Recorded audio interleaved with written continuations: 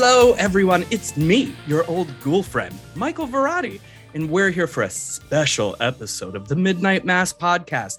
Now, you may be wondering, why am I introducing the show and not my trusty co-host? Well, it's because this episode is not only all about evil, it's really all about her. So without further ado, let me introduce the fabulous creator of Midnight Mass, cult leader, and drag superstar, Peaches Christ. Hi, Peaches.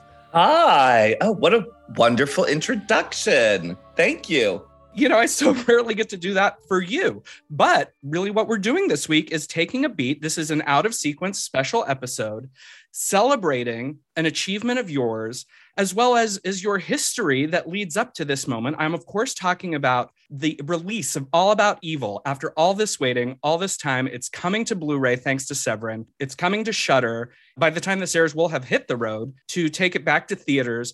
So we wanted to just pause and celebrate that. What's it feel like to really be back in the saddle with this movie after all this time? It honestly feels really great. I didn't see it for a while. It's not like I watch it regularly or anything. And so Right. The conversation about doing the quote unquote re-release actually started before the pandemic. I was at Fantastic Fest and met Sam Zimmerman there, who's the head of Shudder. And so he said that he wanted it for Shudder. And that's really what got the ball rolling. And then David Gregory from Severin Films reached out. Maybe that was after the pandemic started. And the idea was to do it actually in 2020, because that would have been the 10-year anniversary. But I didn't want to do it when we couldn't have the live events, because that's what the movie's all about. So we're a little delayed. In true drag fashion, it's better late than never. You did say, kind of with air quotes, the re-release, because in a lot of ways, it's actually the release, because it was sort of limited release. As you know, we did a cross-country sort of road show where it was released through Landmark Theaters, many of which we did shows at, some of which we did not. And it was self-distributed by the investors and my own company via DVD. We did do a deal with NBC Universal. So it was on television for a few years on a TV channel called Chiller, which no longer exists. So yeah, it was out there. But then because it didn't have a bigger distributor behind it, once those DVDs were sold out, once Chiller went away, boom, it was gone and you couldn't really get it. And I mean, occasionally I would get invited to do a screening, here or there. So it's not like it was, lost.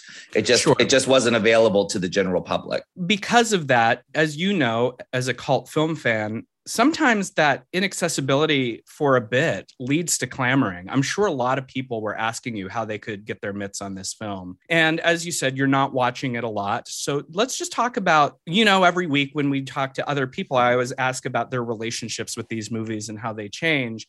But what's it been like for you to rediscover your own film and to have this opportunity? It's been actually great because I've really enjoyed getting to experience it again. So I went to LA to do the Severin Films featurette documentary filming that they did. And that was lovely because, I was reunited with a lot of the cast. We have stayed friends. So it's not like we haven't, we've done a lot together over the years and we've continued to collaborate and continue to stay close to each other. So I don't want to give the impression that we hadn't seen each other, but it was neat to get together because of All About Evil and actually sit and watch the movie with them while we were being, recorded for the commentary and all of that. And it was just really fun and really sweet. And I think all of us have really fond memories personally from that time of our life. And you mentioned this new featurette that is part of the Severin release. This Blu-ray is tricked out. I mean, yeah, most movies could only aspire to get this level of drag, let's be honest, because the movie is not only restored on Blu-ray, but you get a new featurette, all the special features that were on the original DVD, a CD soundtrack, and a booklet. This is like the bells and whistles. A booklet by you. It's true. And I actually wasn't setting myself up to bring up the booklet in that way. But no, you mentioned the road show. And in 2010, I got to go on the road with Peaches and I kept a journal of all of our various misadventures across the country in different cities. And you graciously, when the Blu-ray was being put together, asked, do you still have that stuff? And I did. And I went back through, I updated some things. I wrote a new introduction, and that's all included in a 35-page booklet that comes with the Blu-ray. And it was really great to revisit the memories of that trip, because I think when we were there, we knew it was special, but there's also that thing when you're in the moment, you don't quite take into account what you're doing is not usual, you know? It was so unusual to everyone else but me. Right. Because it was such an extension of what I was already doing. So all I was saying is, hey, I made a movie. And I do this other thing called Midnight Mass in San Francisco. Well, why don't we take the movie out on the road and we'll do a version of Midnight Mass, you know, with the movie. And so that's essentially what we did. But you know, years later, I realized, oh my God, one, that was so fucking hard. Two, it was hard to obviously make any money. And three, it was unsustainable as far as, you know, there's only, I mean, we still went to, I don't know, like, I think I did it in like 18 cities or something. What listeners need to understand is that it was a malleable living show. And by that, we mean it was not the same in every city. Sometimes we would have members of the cast of All About Evil with us, whether it be Natasha Lyonne, Cassandra Peterson, Mink Stoll, Thomas Dekker, whoever. And sometimes we would utilize the local Rocky Horror cast or local drag performers or local cult personalities. And so every time we hit a new city, you had to kind of sit there and figure out, who do we have? What can we do? What's the venue? And what can we pull off every week, essentially for the whole summer? And sometimes, like in the case when we went to Milwaukee and Chicago, which were 2 back-to-back nights, we had to figure out 2 shows with 2 different groups of people in 2 different venues within 48 hours. It was wild. And yet it was so just the time of our punk rock little lives that you're right. Until later, you kind of like step back and think, how did that even happen? How did that work? Yeah. We're celebrating the release of All About Evil on Blu-ray in this journey. And we look at something like the Roadshow and that organic nature of building a chosen family that you use to take on the road to celebrate the movie. But it goes all the way back before that to Midnight Mass, when Midnight Mass was a stage show, when you created a short film called Grindhouse, not to be confused with the Robert Rodriguez, Quentin Tarantino film. And in fact, you had the title first, correct? I did, yes. My little short film came out in 2003. Yeah, you have a long history of having titles before other people. And that's why the title for All About Evil wasn't actually Grindhouse. We discussed that in one of the upcoming interviews. In celebration of this long journey that Peaches has been on, are joined by 3 guests who are quite special because they were there at the beginning. They all were in the original short film Grindhouse and did subsequently appear in All About Evil. But this is the genesis. This is the seed from which All About Evil grows. And so that, I feel, is the best way for us to celebrate this release and this journey, because you've been on this road for almost 20 years. Don't say it, you bitch. Yes. Well, I didn't do the math right, because it's technically it's actually 19. It's actually over 20 years. Well, I'm thinking about like one of these people we're going to bring on actually last has known me since I was a teenager. We met when we were 15 years old. So yes, we're talking many, many, many years worth of friendship. And then the other 2, you know, I met in the mid 90s, you know, in San Francisco. So these people that we're about to bring on, when we talked about, Michael and I talked about doing a special episode for Midnight Mass, we came up with this idea because the reality of it is it's not hard to listen to or find interviews with people that are the bigger stars in All About Evil. You can see the featurette. Severin did a brilliant job. You know, many of them are going to be on stage with us for the upcoming screenings. But these 3 people, they are truly both behind the scenes chosen family who've known me for decades. And we're literally the people that were part of the little short film, and then they got to be part of the feature. So I do think this is a really special episode, and it's really a thrill. And the other thing that makes it special is Michael being the interviewer and me, you know, being on the other side of things. And Michael in this show is really the only host, and I'm joining my friends and we're answering his questions. So we should get on with it. We should. And I will say it was a real delight to kind of take the reins, but I will also admit that it was like herding cats a little bit, because you are so entrenched with all of these folks. And I know most of them as well throughout the years, but it's that thing when you gather people who've known each other for a long time. The conversation is freewheeling.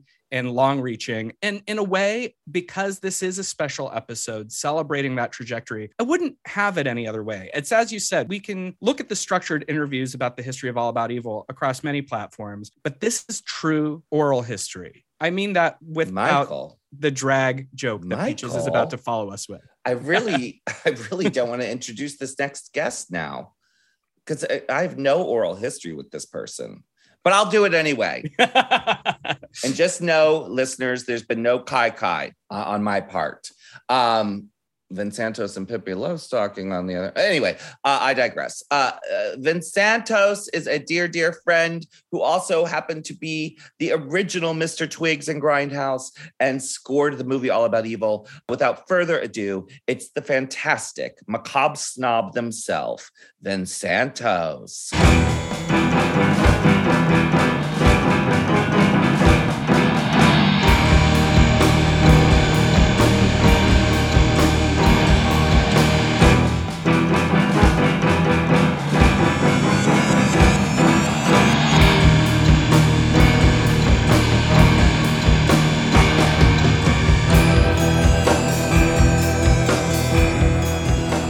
As you know, this is a very personal, deeply personal episode of the Midnight Mass podcast, and we're interviewing near and dear, close personal friends of mine who have been a part of All About Evil since the very beginning. And this next guest, she and I met way back in the day at the Tea Shack over at the Stud Club in San Francisco, and we became sister witches pretty much from the very start. We bonded.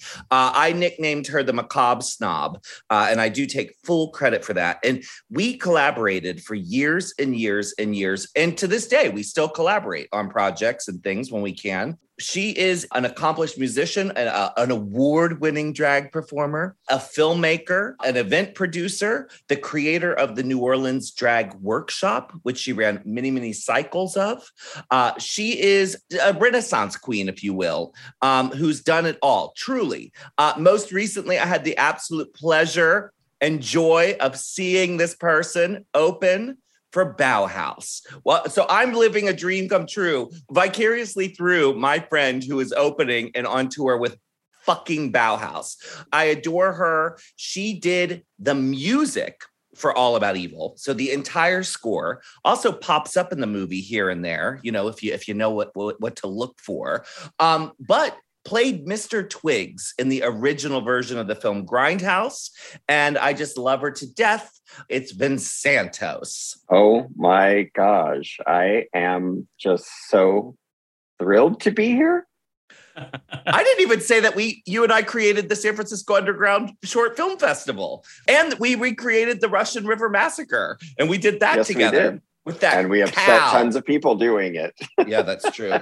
We've been upsetting people together for over 20 years now. That's true. Lots of refunds. Peaches just gave this very wonderful history, a rose-tinted. Very generous. Very generous, very rose-tinted. So I want to ask you, Vinsantos, is your recollection of your beginnings with Peaches as kind? I have very little recollections of our beginnings because I, at the time that we met, was a very severe alcoholic and was typically in a blackout by the time the sun went down. And so from what I remember, it was loads of fun. But there was that instant bond, that instant connection, that instant like, hey, girl, hey. There wasn't really like any hurdles in like a getting to know you like way. It was just one of those just like add alcohol and magical best friends from the beginning because we like the spooky stuff. We like the same bands. We like the same music. Our drag was similar. Hers was like a kind of more booger version of what I was doing. But yeah, I mean, it was just like an instant kinship, a kismet. It is true. I'll jump in and say that at that time you had the umbrella of Tea Shack where we all really got along. What is Tea Shack? It's Tranny Shack, but I'm being respectful. Okay, yeah. But yes, the club at the time was called Tranny Shack. And the caveat here for all you listeners who might feel triggered by that is that at the time, that word was not a pejorative to any of us, including our trans friends who were very much a part of the club that we were all a part of. And it was an umbrella term. And the club itself was an umbrella experience where everyone who was different or freakish or punk, hung out. And not just those old school queens hung out there, transvestites hung out there with their wives, cool punk kids who just wanted to be, around drag performers. Old parents. It really was everybody. There was no demographic that wasn't involved. And I've never been involved in a scene like that since. And I've just found that things over the years have just become even more categorized and more clicked and separated, and people are afraid to mingle in those ways that we used to. And I think they're always afraid of offending everybody as well, or being in the wrong space or taking up someone else's space. And so I miss what is, as cheesy as it sounds, what was really an iconic melting pot experience. When you both facetiously and not facetiously referred to alcohol as being the instant friend juice, as it were. Sure. Of course, there's more there. You said that you bonded over the spookiness. And I know now we have a world of horror drag that's more prevalent because we've got TV shows about it, et cetera. But at the time, that still was very not what people thought of when they thought of drag performers. And so it was part of the allure of both T-Shack, but also your growing relationship with Peaches, is that you both leaned into the horror of it all. And I think that was a big part of me even stepping into the world of drag. Before going to T-Shack, the world of drag to me was just men in wigs lip syncing to Dolly Parton. And it wasn't until the first time that a friend literally dragged me to the club, convincing me that there would be cute guys there for me to hit on.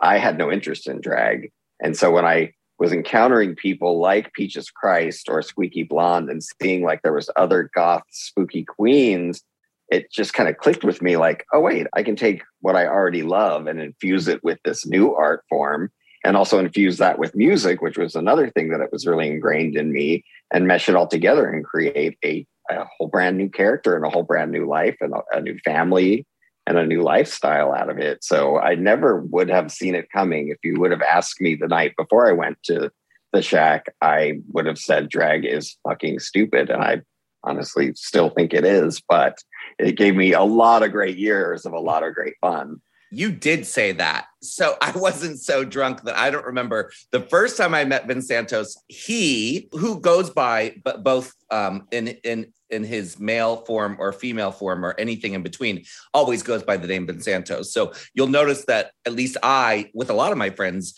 use pronouns interchangeably, which has always been fine in our world. Yes, and I like to say that I've been gender careless since 1978. So. Yeah, so another thing to sort of warn young listeners about, we older queers often refer to each other as he, she, they, that, whatever. I thought you were kind of like aloof about drag. You came to the Bridge for some reason. I think at the time, correct me if I'm wrong, but you and Squeaky dated for like a hot minute. And I met you. We did. Yes. And I met you then. And I remember being like, what a bitch.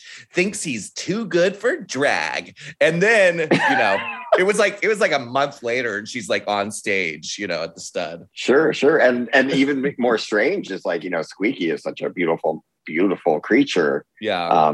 Both in and out of drag. And for me to date a drag queen was like so outside of my comfort zone. Cause I really identified with like daddies and leather guys and quote unquote butch queens is what I thought I was into. And then I met this beautiful creature, Squeaky, that was beautiful in and out of drag. And I was just mesmerized. And it really kind of broke down my conceptions that I had built up for myself as a young man of thinking that I needed to be with another man's man. Yeah. And that was all bullshit. Well, and I love what you say about you just kind of need to meet that person who breaks down the perception, who breaks down the barrier, because I think that when you come from places that are not bigger cities, your idea of drag is, as you said, very myopic. It was the same when I grew up in the Midwest. It's like, oh, it's just a man in a dress and a wig. and it had this sort of pageantry idea. But when you exist in the world of punks and goths and horror, and then you see that there's a very thin line, because what are they both but art forms of heightened reality? You use heightened reality to address something, to expose something, to critique something. And then there's sort of that symbiosis. And then everything is open and everything's possible. From the time I was about 14, almost 15, I was in high drag every day as a death rocker going to high school. And I mean, full face makeup. And my hair was bigger than anyone's wig out there. And I was wearing women's clothing and cross-dressing. And to me, it didn't register as drag. It registered as punk. But when I look back on it now, I'm like, oh, girl, you've been doing drag, practically your whole life. And there's really not much difference between the look I was doing when I was 15 to the look that I'm doing now. Well, from the revelation of horror drag to horror on stage in San Francisco to putting it on film, let's talk a little bit about Grindhouse. When Peaches brought you the idea of playing Mr. Twigs in this short, do you remember sort of what was going on and your reaction to being asked to do this? Yeah, I was horrified. I had been making my own films, usually silent film with a narrative. So I wasn't really ever comfortable with the idea of acting, and I still am not to this day. And I am currently in the process of presenting my first solo piece of theater where I play another character, and have done a few little acting gigs since then. But when she said, like, I want you to play this character in my movie, of course I'm going to say yes. Like, how could you not? And of course, when you read who the character is, it's like, well, how could I not play Mr. Twigs? I mean, he is everything that I am, but older. So I just kind of took a leap of faith. And at the time, we were kind of up for whatever.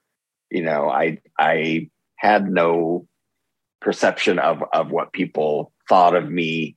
Social media wasn't even really a thing. Like, nobody was going to like watch this movie and take Mr. Twigs to task and try and cancel him, So I just kind of jumped in with both feet and said, fuck it.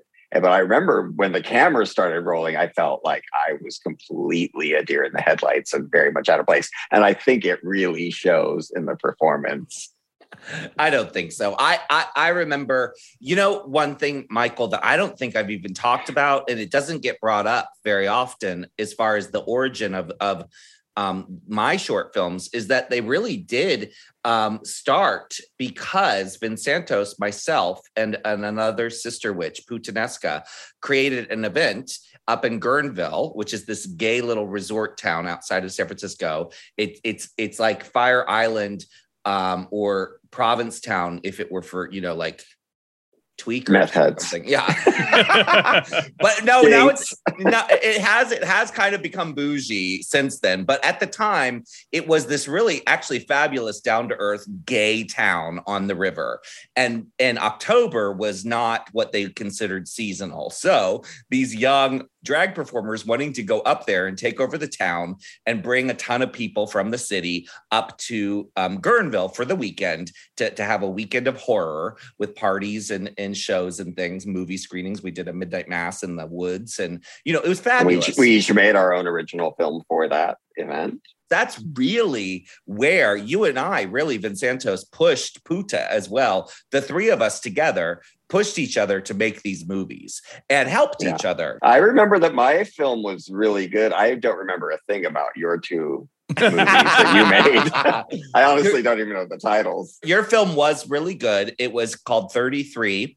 And it was about Vincentos turning 33. I was still drinking. I was in my later 20s. It was the year 2001. It was a month after September 11th, and my film was the Season of the Troll film, which we talked with our other guest, Jennifer, about, because Jennifer, who plays Deborah in Grindhouse, was Troll Girl. And so all of these worlds, all of these conversations, all of these people, we were all totally involved in each other's shit, Right. Yeah. And it was a really fabulous community. We had the Russian River Massacre where we made these movies. And what Vincentos and I realized was, okay, the Russian River Massacre is not really making us any money. We don't want to keep doing this anymore. It's a lot of work for very little payoff, but we still want to make these fucking movies.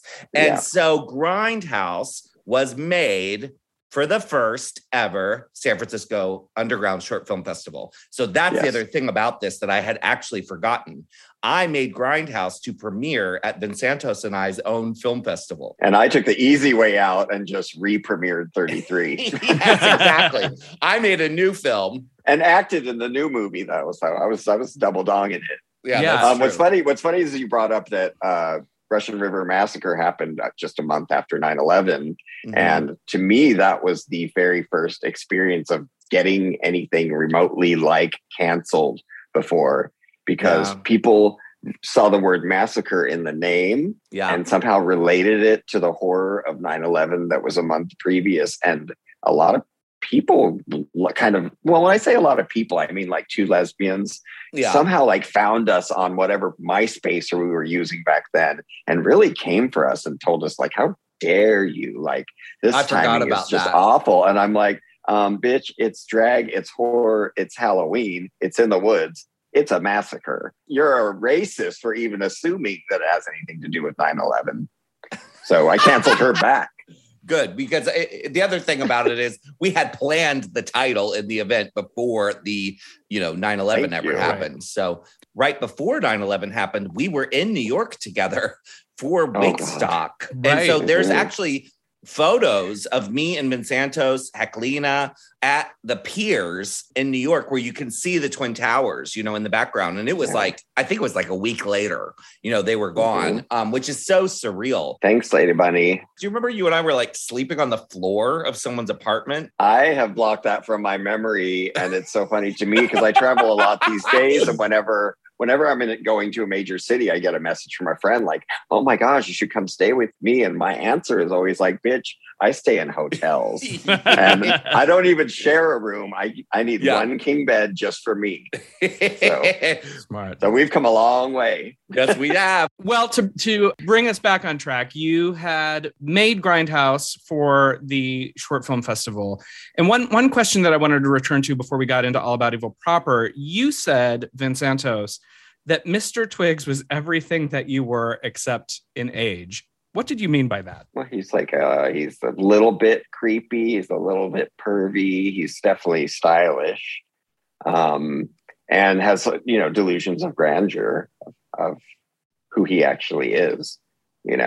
He walks through life as a character, and I often have to catch myself from doing that same thing when I'm out in public. And I think that's really just kind of an insecurity mechanism that just kind of switches on when I'm, in a big group of people. I because I don't like to be in big groups of people, I kind of turn on the Vinsantos mode and become what I think maybe is extra charming or extra outgoing or extra funny. And thank God I don't drink anymore, because I used to think I was extra charming and extra funny and extra outgoing, but I was just straight up fucking annoying. It's true. So Grindhouse evolves into the feature film All About Evil, and your duties, as it were, change. You go from in front of the camera to behind the camera as the composer, and you are a very accomplished musical artist. But scoring a movie is a whole adventure. So could you just tell us about taking that on? It was very much a kind of comedy of errors. When I was first approached to do the score, it wasn't even presented as a score. It was just like, hey, Vinsantos, I got my movie greenlit. I'd really love it if you do some music for it, which I took as like, I've got years of music from several bands that I've been in and several friends' bands and all this stuff that wouldn't even have to be licensed, and it's spooky and cool. And I would just take that and drop it in over different scenes and we'd be good to go. And I'd get my fucking credit. And hopefully a check. And so honestly, when she sent me the first couple very short clips, I would do just that. And I remember in particular, when Deborah is stabbing her mother on the floor with the pen, I dropped over like a grindcore band that was a track made by a friend of mine. And to me, it was just like the fiercest fucking thing, like this, like just like kind of rah, rah, rah, and like the blood's flying everywhere. And I sent it to her and she's like, okay, let me clarify what we want here is what we're really looking for more is like an original score. And I said, oh, well, of course. I mean, I could definitely do that. But in the back of my head, I was thinking like, I'm in way over my head. I had laid music over my own like experimental films, but taking on a score was something I'd never even considered or researched or anything. But I figured, like, this is really her first movie. Why can't it be my first score and we can all learn together? But it was a very, very bumpy start. There was a point you looked over at me, Vince Santos, and this is like, as the movie's like, oh, we're really doing this. Like, they're, producers are on board, and their shit is happening. And Vince Santos looked over at me and he goes, "What makes you think you can do this?"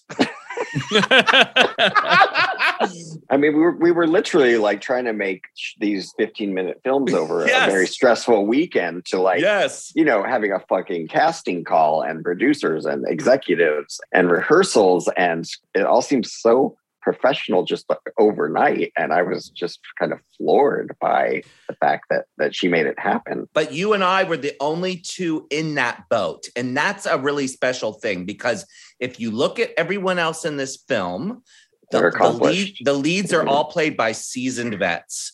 The editor, the DP, Tom Richmond, a seasoned veteran. Chris Boxell, the art director, just made it that much more horrifying. I actually think it was nice because Vince and I had each other. So he was doing something new, for the first time, and I was doing something new for the first time. And so we did have to kind of be patient with each other. And there were periods of frustration where I knew he was really frustrated because I didn't have the words. The musical language. I didn't have the musical language. And I didn't have the film language. And so we struggled. We did struggle. It was like Helen Keller talking to Helen Keller. What's interesting, though, is I feel like of all the questions you could have asked, to an outsider, it might have seemed abrupt or abrasive. But I think if you're an artist, it's the most true question, right? Because I think that especially when you don't come from a corporate side of the industry and you have to pull yourself up by your bootstraps and make something out of literally nothing, it does seem insane. How do we do this? I don't think, honestly, that it was coming as a read. It was kind of just coming out of a place of awe. Like, do you really think you can do this? Can we do this? They were articulating my thoughts in a way that was a relief. Like, it was kind of like there was this elephant in the room. And I think because Vince Santos and I had a very similar kind of ambition, creativity, we were interested in the same stuff. I mean, we started an underground film festival together. We made silly little short films together. He was Mr. Twigs. I totally got where he was coming from. And then the reverse side of it was me turning around and going like, oh, and by the way, will you score the whole movie and do this thing that you've never done before? And also score it with almost no money, no orchestra, no studio. That's right. Yeah. Really anything, just whatever you have at home. Do your best. Good luck. We should say, to be fair, we did have an incredible music supervisor who was doing the movie for well below his rate. A lot of the incredibly hot too. Very sexy. Steve Gazicki, who's gone on to win literally Oscars. He was the music supervisor for fucking La La Land. Well, he doesn't call anymore. Oh, he's going to be at the LA screening. He's very excited. He's lovely. And he loved Vince Santos. He respected Vince Santos. So the nice thing was we did have a really great professional kind of holding our hand. Yeah, we had somebody to lean on for sure. Yeah. This is a unique and special episode of Midnight Mass as it stands, but I also think in the trajectory of all the episodes we've done, Peaches, we so rarely get to talk to a composer. And as you know, films can live and die by the music. Oh, that's what I learned. I mean, I didn't understand how important, how influential music was to the process of film itself until I was put in that position. And now every film that I watch, I'm watching it through a completely different lens. And it literally can make or break a movie. Well, looking back at it as your first score, I mean, of course, anytime we do something for the first time and it's trial by fire, I'm sure there are many things that you think, oh, if I could do that again, or I would do differently. Sure. In sort of a variation of a question I ask a lot of guests, with relationship to this score, how has your relationship with the music that you made for this movie changed over the years, if at all? I think I definitely have given myself a lot more room to be experimental, but at the same time, having accomplished this particular project, at the same time I was creating my solo career as a musician, it kind of just gave me that confidence to really go out on my own, as opposed to the way I grew up was always being in different bands and different collaborative projects. which I still do here and there, but it really kind of gave me that power to like, you are a one woman show and you can do anything. And I would love to share just like one little story about our first pass, if I have time. And that was once we decided there was going to be a full score. Peaches sent me the scene where Veronica had been drugged and she wakes up in the theater and she's locked inside. And it's a long scene, one of the longer scenes and one of the longer compositions I had to do. The final result was this is kind of like very eerie, dissonant, beautifully layered composition of organs and backwards harpsichords and bowed instruments and percussion and I thought like, wow, as I was creating, I'm like, I am really feeling this. And so I mix it down and I email it over to the team. And I think it was Peaches and the editor and maybe a couple other people sitting in a room, like kind of anticipating this first draft from me. And 20 minutes later, I get a call from Peaches and she says, what is this? Like, we don't understand this at all.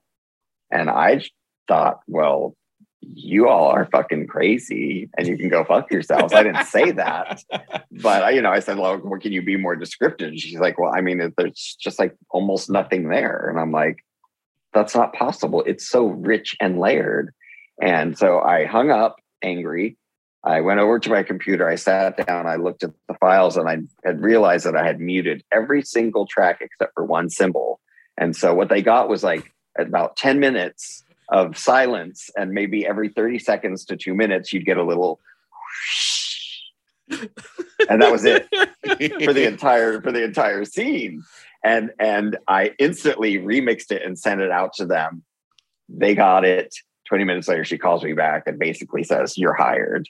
It was a huge snafu. I was constantly in fear of getting fired on this project on the daily, just because of the nature of the business and watching other people getting replaced, and people are completely disposable. And I'm sure she's never told me this in person or in real life, but I'm sure that they had a backup plan in case I couldn't come through, We did not, but I was pushed to have one, if that makes any sense. You would have been wise to have one. And I never did. So whether or not the producers had one, I really don't know. Because when you make a movie, even though I'm credited as a producer, because I'm also the writer and director and I'm in the movie as Peaches, one of the jobs of the producers is to actually do a bunch of shit that I don't know about.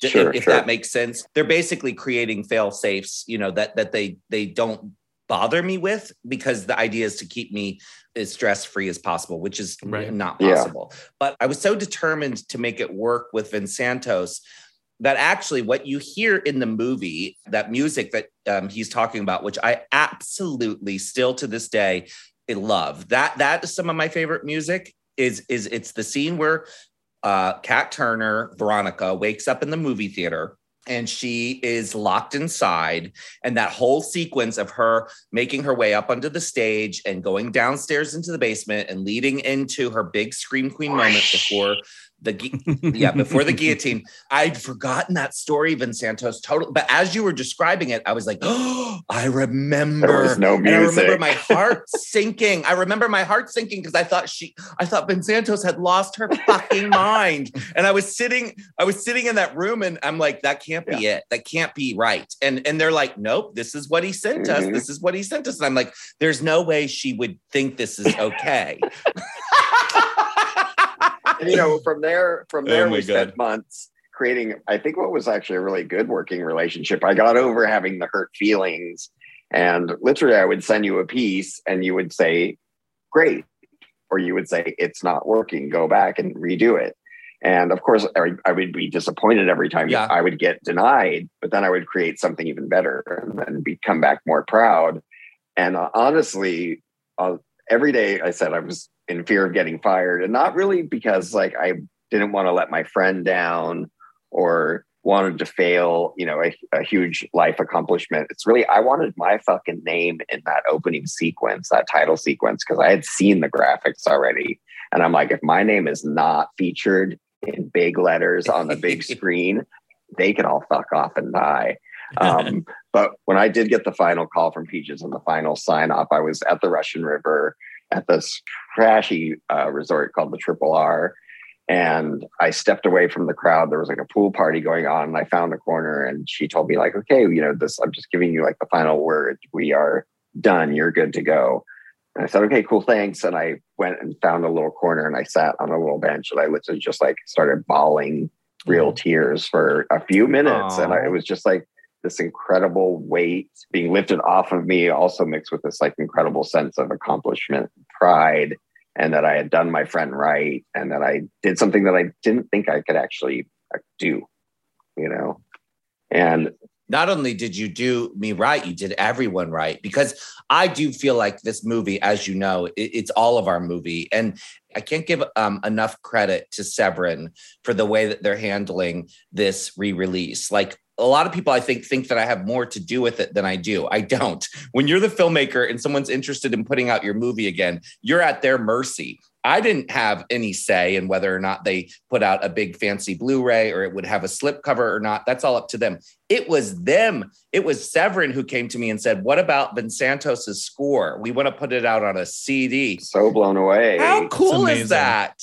Yeah. To be honest, when you approached me about composing all the files and going back, I got with my sound engineer and the person that engineered the actual mixed down of the film. And we all three just thought, like, do we even have this shit? It is on some busted, dusty hard drive in a drawer on a computer that doesn't even exist anymore. Thank you to Donnie Neuenhaus for finding those files at the 9th hour and sending them to me. And it was really just a file of the entire movie. So I had to go through and select each piece and edit it down and then name it and submit something that was, legible, for a producer to create a CD out of. And I'm so thankful that it happened, because I don't know if that material would have survived outside of just being layered over the film. And so it's like I got to relive it and revisit it and feel that sense of joy and pride all over again. And now fans can discover it anew. I mean, and when you think of this trajectory, a trial by fire score that you weren't even sure about taking the job, and now it's coming out as a soundtrack on its own disc as part of the Blu-ray prestige release of this movie. That's got to be, the greatest icing on the cake. The best part about it is like nobody has the equipment to watch this or listen to any of this stuff that's being released. But it's going to look great in the shadow box in my living room. I have been blown away by the number of collectors, and I think it's unique to horror. I know, it is. I know. People still have their VHS tapes and their compact discs and their towers and their bookshelves full of stuff, and I admire them for it. Vincentos, we want to continue talking to you. So what we're proposing is that some of the more scandalous of our friendship, some of the more juicy details, some of the more outrageous things, would you mind sticking around and us recording a video that we can put on our Patreon? Not at all. I look so fucking cute right now. It's like gothic horror back there. Like, for the listeners, I'm sitting in my music parlor in my home in Southern Mississippi. And so I've decked it out with all of the things that I love the most, all my favorite artists, my beautiful 1936 grand piano in the background, my old French chandelier. I mean, it just looks like a scene from its own movie. Yes. Coming soon to a theater never near you. If you want to see what Michael and I are seeing, subscribe to the Patreon, jump over there. We're going to talk to Vincentos a little bit more. And so you can check that out. But Vince, we hope that this is one of many visits to the Midnight Mass podcast. I'm truly honored. I have so many good ideas for your little show. I bet you do.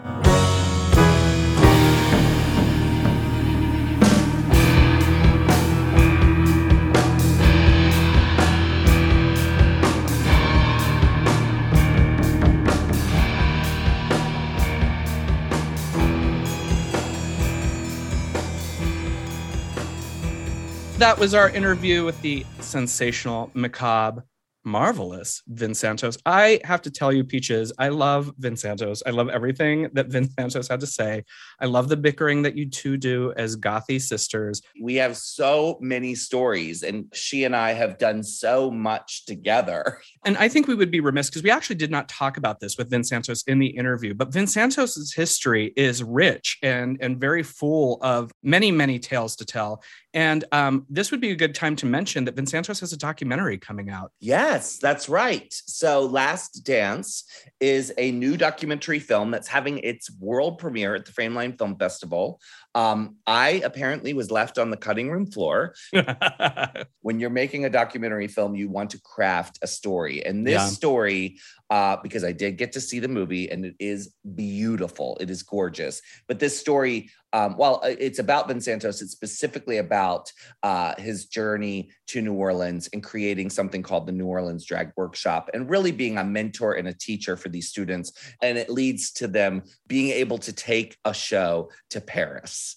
And Vince Santos is kind of basically deciding in the course of the documentary that that's going to be their last drag show. It's a really beautiful, touching movie. Last Dance, check it out. The idea of coming to a city and finding sort of a drag matriarch, somebody who has created a scene and been part of a scene that fostered a whole new generation of artists. Our next guest is someone you and I both truly love and has a long history in cult film because, you know, we began our podcast with discussion of a movie that he was in, Vegas in Space. And we know from the history of Vegas in Space that the drag scene in San Francisco was this punk, audacious, glamour-filled explosion. And he was there at the center of it doing this whole thing that is unique to him. You arrive in San Francisco, get to meet him. And next thing you know, there's a whole new chapter of wild, weird, and crazy in the best possible way. And I'm going to let you introduce him, but I could not adore this person more. I love that we got to talk to him about this and that he went from Vegas in Space to Grindhouse to All About Evil and continues to be part of this, you know, drag cinema trajectory. Yes, and also was a successful musician and pop singer and the assistant to Stella Adler. I don't even know if you knew that, but like I don't think I did. This person has lived an extraordinary life, and as much as we read each other and tease each other, I honestly, you're right as far as a matriarch goes, and someone I really looked up to, and one of the reasons I continue to look up to them, and we touch on this a little bit, is because this person has, through thick and thin, always kept a sense of humor. And through some dark, dark days, the wickedness, the sense of humor that this person's enjoyed life with truly grabs life and lives in the moment, you know, really grabs it in the moment. He's just as, you know, a phenomenally inspiring person. And so without further ado, the original stepmother and an evil, wicked stepmother in Grindhouse to playing the Principal Hunter in All About Evil. It's the wonderful, the legendary Timmy Spence. I used to shop at Neiman Marcus and some other fine stores, but I don't do my shopping in them places no more. They're just a bunch of two-faced bitches who went from rags to riches, and I won't buy high-priced stitches from the $10 whore. I'm talking Walmart, honey. I spend my days and nights, and I don't give two fucks about human rights. It is my extreme pleasure to introduce our next guest, a dear old friend of mine from way back in the 90s. That's right. We met in the mid-90s at the Stud Bar for a little club back in the day that we now call T-Shack. She always impressed me with her wild and outrageous performances. Her shock value knew no bounds. This queen was perhaps one of the most shocking queens I've ever seen on stage, and not for anything other than the shit she would say.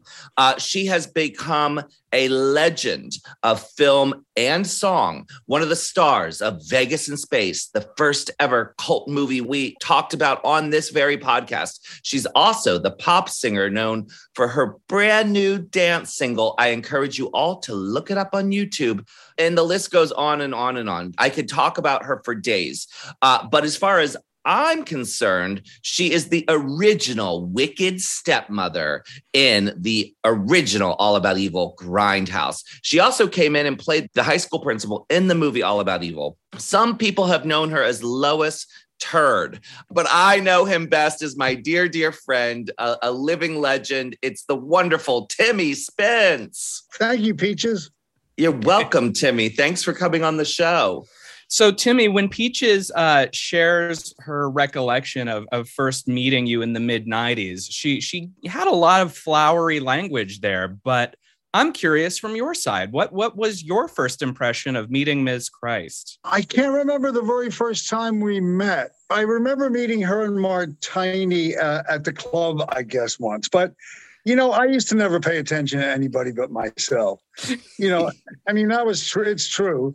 I don't know. She might have a better recollection than me. And it makes sense that Timmy wouldn't remember us as well because we were going to the club and Timmy was an established San Francisco icon, truly. So by the time Timmy met me, I was 22 or 23.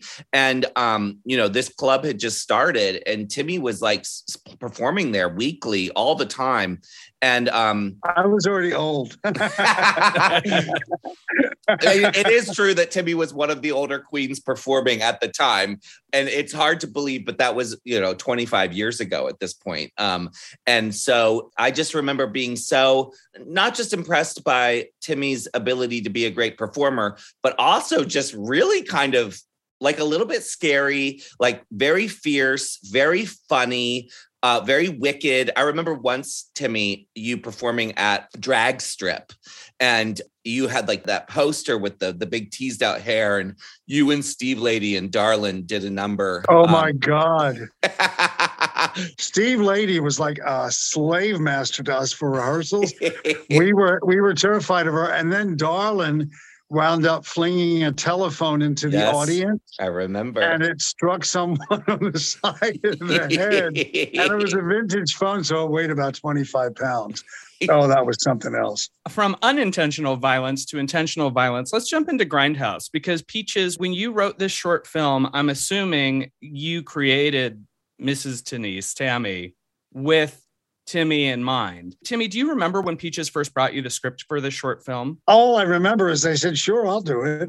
The movie itself has not only you in it, but a reference to your character from Vegas in Space as played by Peaches herself. We'll talk a little bit about Richard Hunter, Dick Hunter in a bit, but do you find that playing a murderous stepmother comes naturally to you? I think the easiest emotion to create is anger. Unless someone has a problem with anger, it's the easiest thing to do. It requires the least nuance.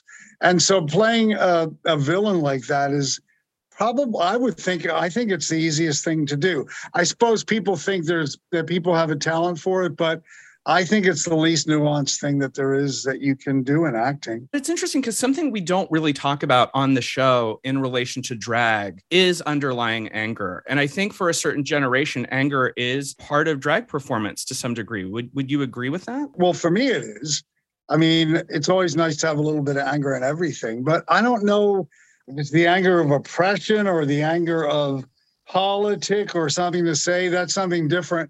But I think for a role like this, it's she was just a mean person, I guess, and that's pretty easy to play, I think. Maybe just because I'm like that. Timmy is one of the nicest, sweetest people, I have the pleasure of knowing, and we've been friends for a long, long time. Back when we made Grindhouse, of course, Martini and myself, we so admired Timmy and looked up to Timmy.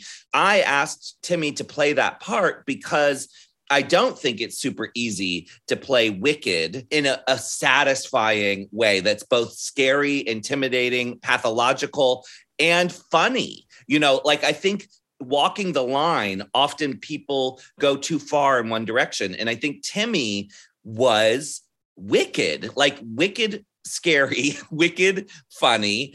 I had the pleasure, let's just say, of seeing Timmy be angry with a queen here or there. And you never wanted to be in her line of fire. I mean, if you're going to be like that, you have to have a certain amount of charm to balance that, or else people are going to be like, I don't want anything to do with her.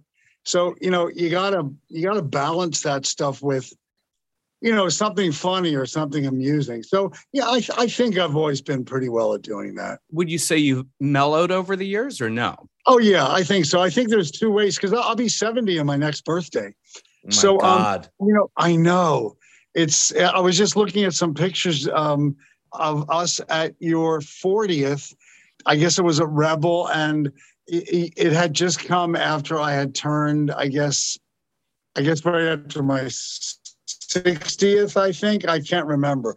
Heklina and I have thrown Timmy a birthday party every 10 years for these huge monumental birthdays. We didn't throw you a 40th. No, 50th, 60th.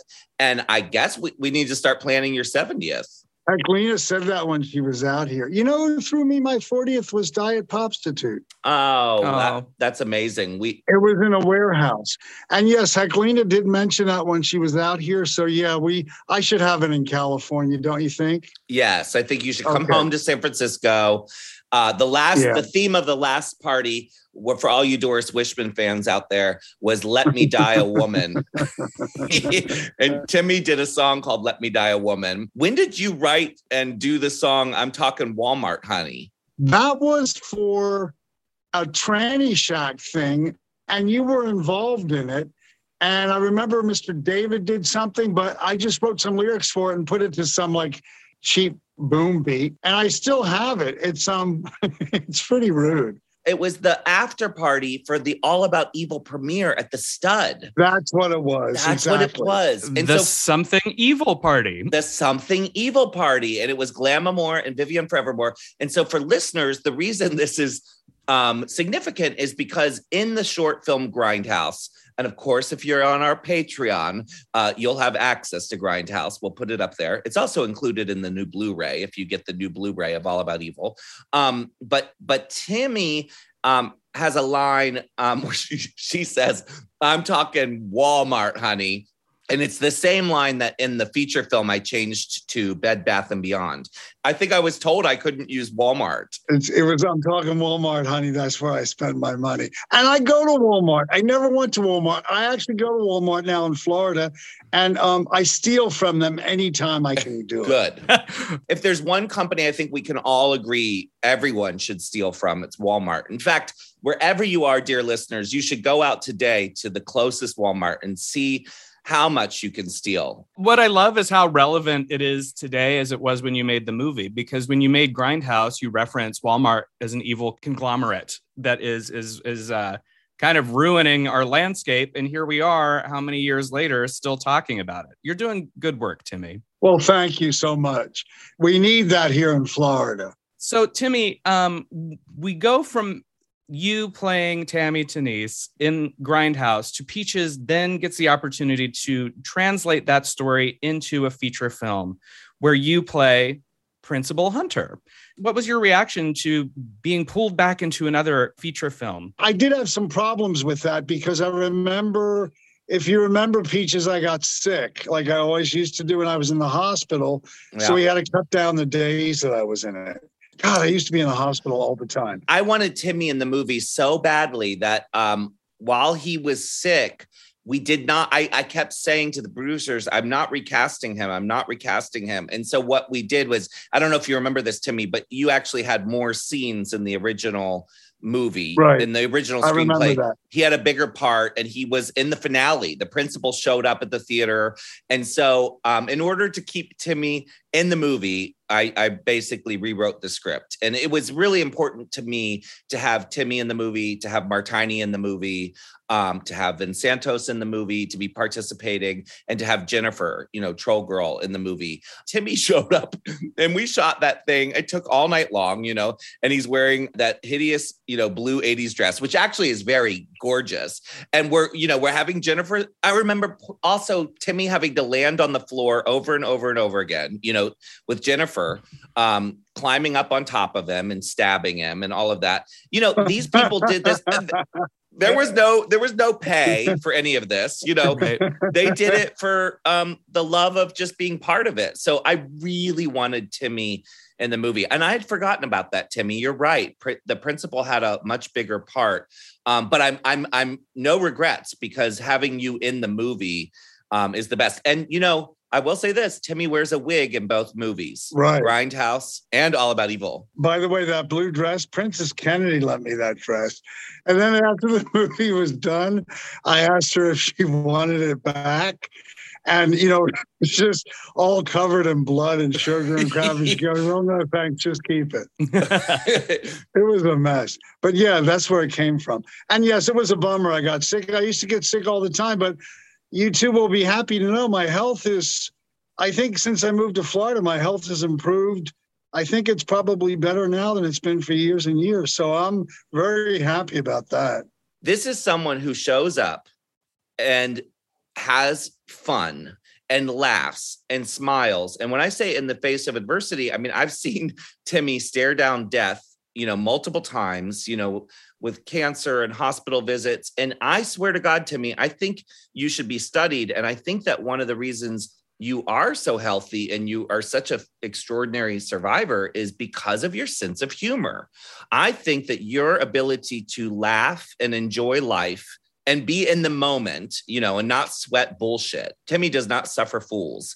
I think it's why you're so healthy. Well, it's part of it. Even my mom, a right-wing religious fanatic, she actually thought that it was me and the way that I am that helped me, because we didn't talk too much about that, my mom and I, but she thought that. And I thought that I was impressed with that because she wasn't the kind of person that usually, went in for that sort of stuff, new age stuff. So anyway, thank you. Thank you. So, Timmy, we're talking about your history of performance, your out loud persona, your sense of humor.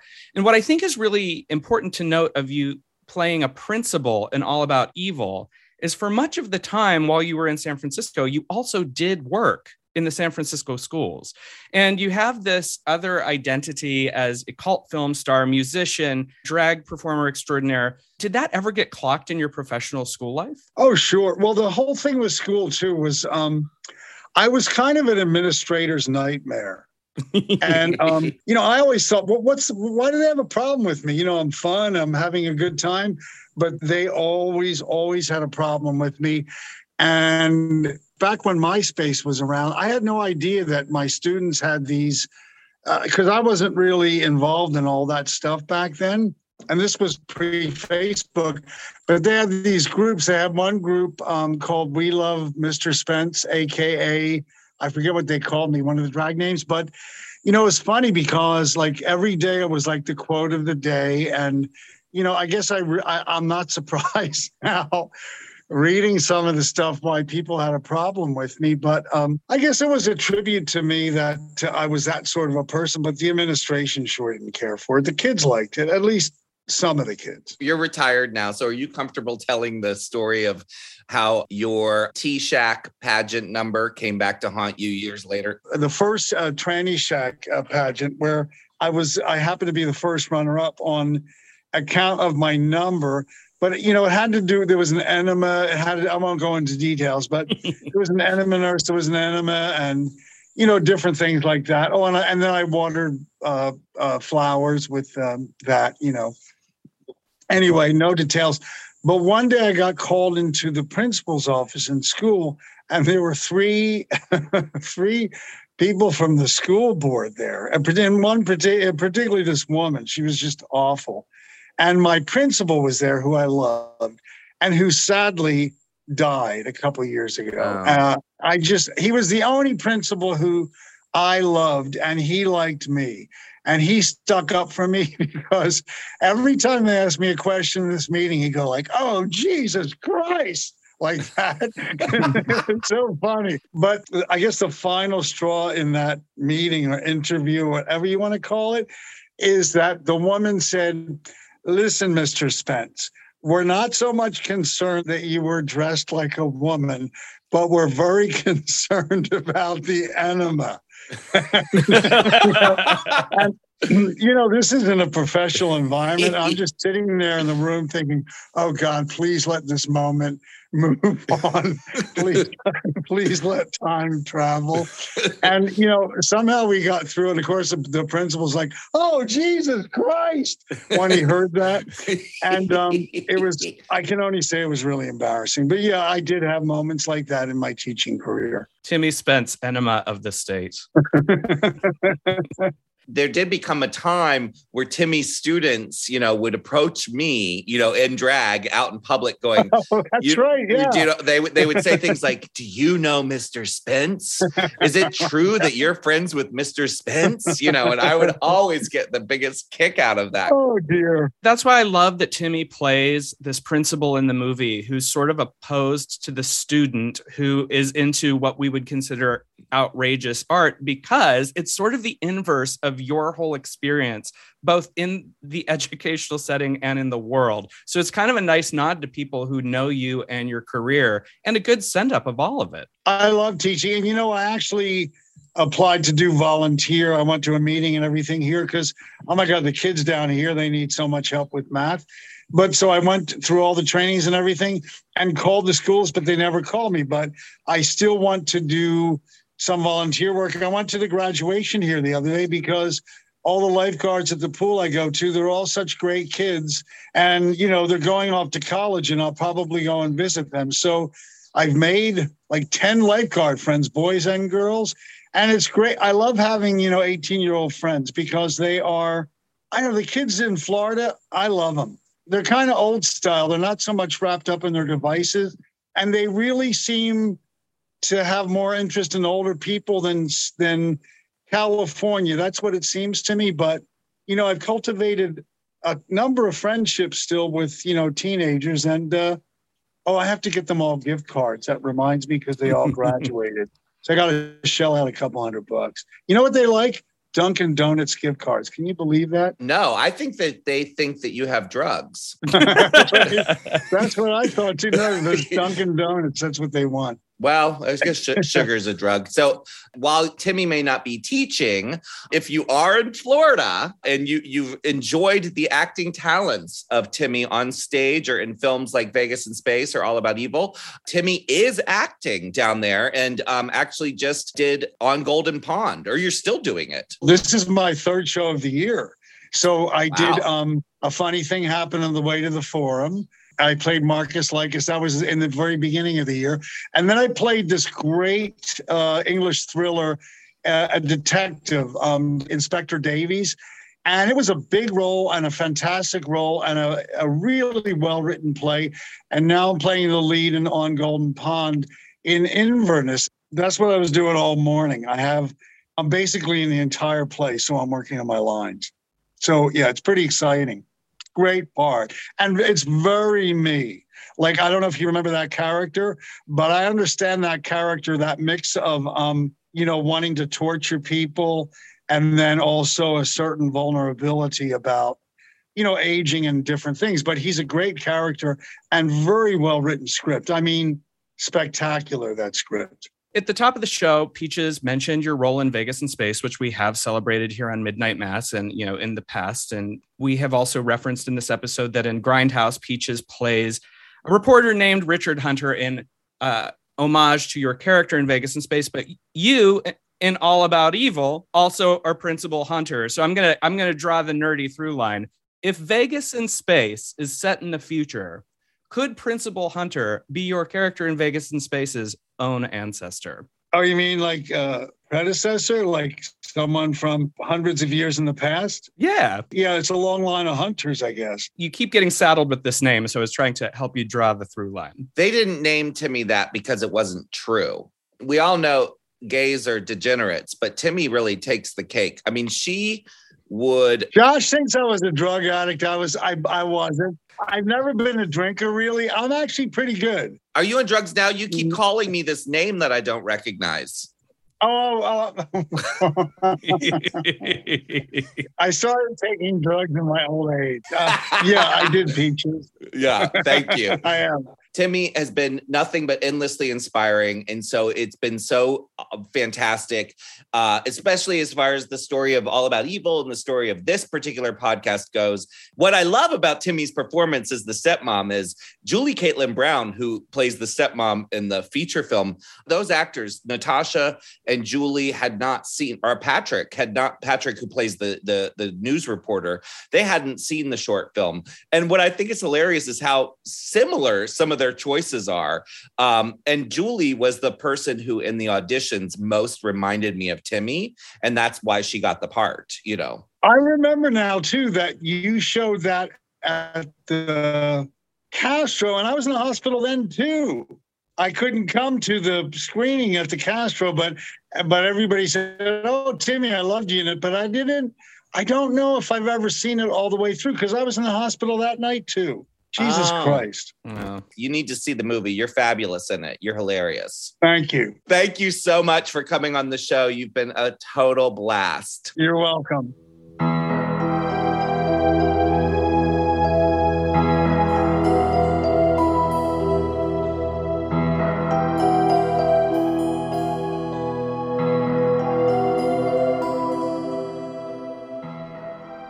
That was our interview with the sensational Timmy Spence.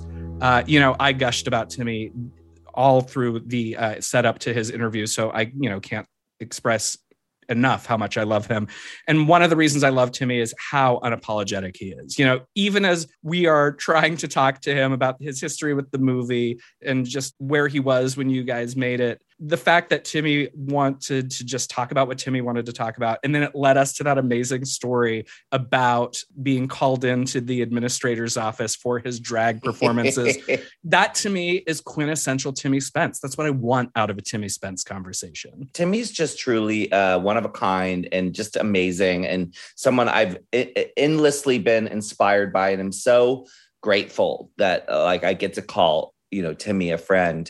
One thing I do want to say, just a reminder to all of our Patreon subscribers, if you would like to see Timmy Spence as the Wicked Stepmother, I'm going to put up the short film Grindhouse on our Patreon. This is the film that became All About Evil. Now, of course, if you buy the Severin Blu-ray, it's included there too. So, right. Yes, I'm shamelessly trying to get you to join the Patreon and buy the Blu-ray, God damn it. One of my favorite things about Timmy Spence in Vegas in Space that also informs you exactly who Timmy is if you've seen the movie, you know that Timmy's character disappears quite early on. And it's because Timmy was like, this movie's going to take how long to make? Just kill me. And that's why Timmy exits the movie. And I love that factoid. She was doing drag back then. And she was friends with all those queens. But she was like, no, this sounds like hell. So they had to kill Timmy. I don't think the original plan was to get rid of her that early. I think she was going to be in the movie more. She was going to turn into a woman like the other ones. Right.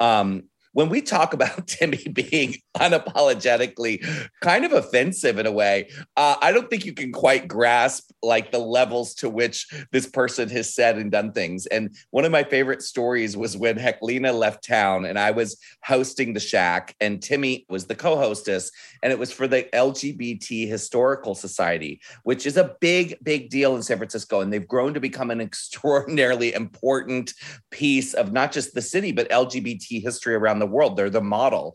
And they were doing a fundraiser. And this is 20 years ago. And Timmy has been very open about his, struggles with health, as we discussed on the podcast, and always had a wicked sense of humor. And I said to Timmy, it's great to have you here. We're doing this as a benefit for the LGBT Historical Society. And of course, these people were there. They were never at the Stud at midnight on a Tuesday. So you've got all these sort of sweater gays, in the audience.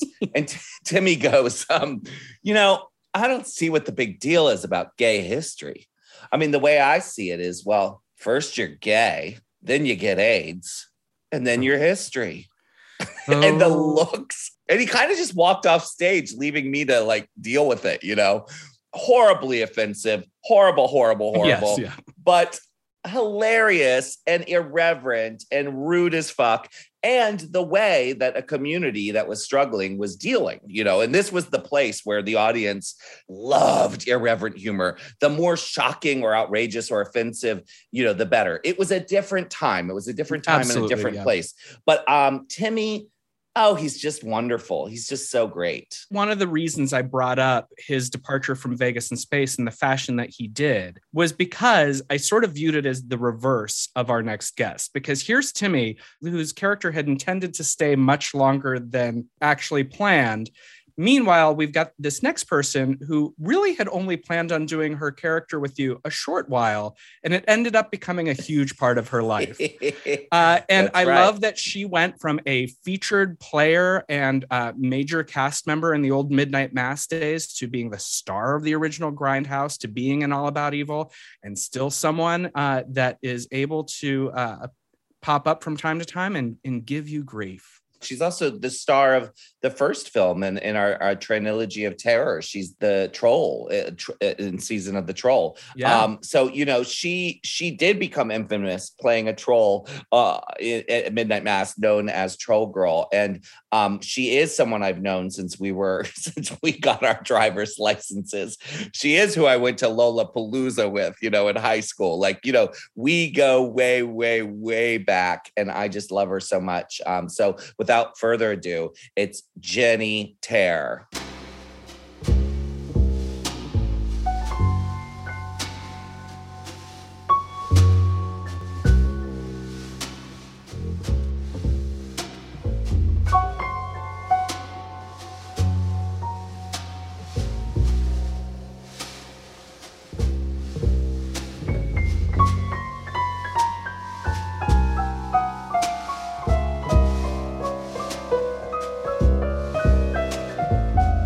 I am so excited to introduce our next guest on the Midnight Mass podcast.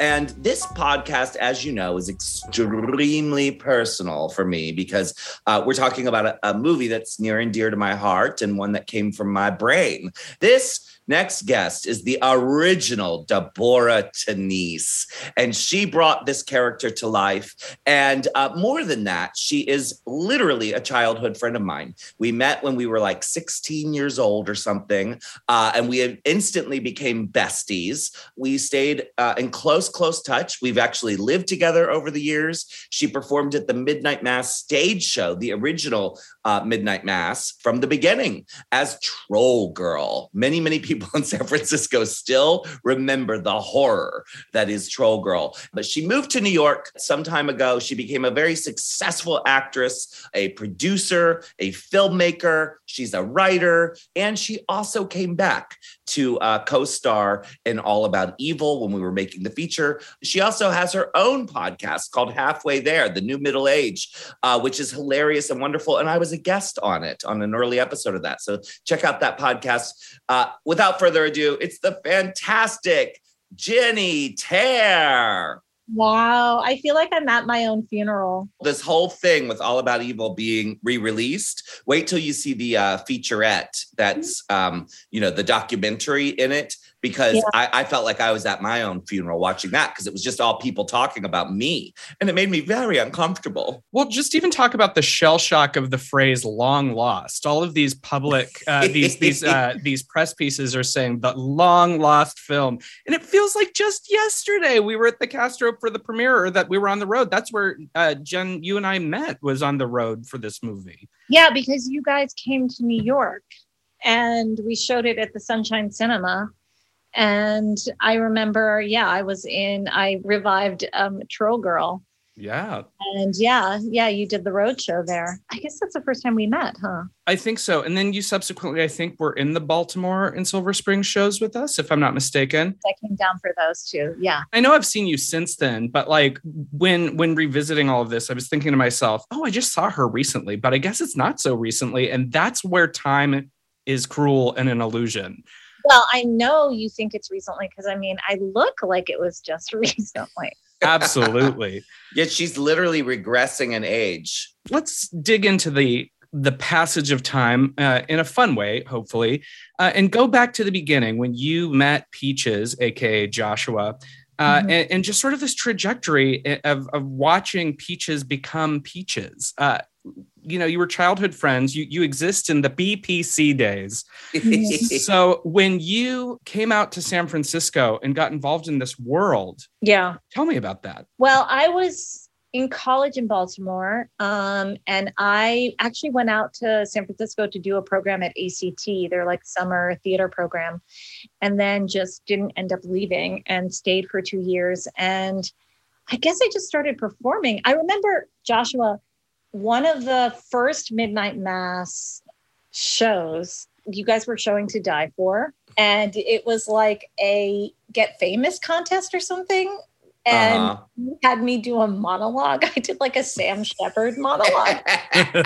I forgot about that. Oh my God. And I did it for like a theater full of people. It was super, like a complete theater try hard. But it wasn't full of people. If you remember, what I do remember about To Die Hard was that's what I discovered. Not all movies I think are cult movies, right? We had done like a very successful Night of Faster Pussycat Kill Kill and Showgirls with big audiences. And I think Female Trouble, and then To Die For was the first like bomb I ever had, where there was like 40 people in a 400 seat theater. But that was the first summer you did Midnight Mass, and you were still building an audience. And then that year we did a bunch of stuff at what's called T-Shack now, and wasn't then. And that was really, really fun. And I remember distinctly, it was a couple of days before Showgirls. And you had advertised that if you bought a large corn and a large drink, you got a free lap dance. Only you didn't have anybody to do the lap dances. And you called me and you're like, will you do it? Will you do it? Will you do it? And I was like, no. And then there was a long pause and you're like, will you do it in a troll mask? Because you'd gotten it as a housewarming gift, remember? Yes, it was in a box of stuff. A box of amphibians. And I was like, yeah, okay. And basically that's how that like character was born. I remember laughing so hard underneath that mask. I came out, I'd ripped lingerie and this like, truly hideous mask, and ran around like basically bumping people's uglies like all through the audience. It was so fun. Well, I think it's important to discuss the origins of Troll Girl in terms of the trajectory to All About Evil, because it's all sort of linked. You develop this character that starts appearing in Peach's shows, usually with the intent of killing her or causing trouble. Troll Girl would often team up with Martini, who was my sidekick, who also, I was not very nice to. So it was like Martini was sweet and I would beat up on her, and Troll Girl was nasty, and I would beat up on her. And Troll Girl, I mean, in many ways, it was such a great showcase for Jennifer because she is such a great physical comedian. And I think she got to experience what drag performers experience.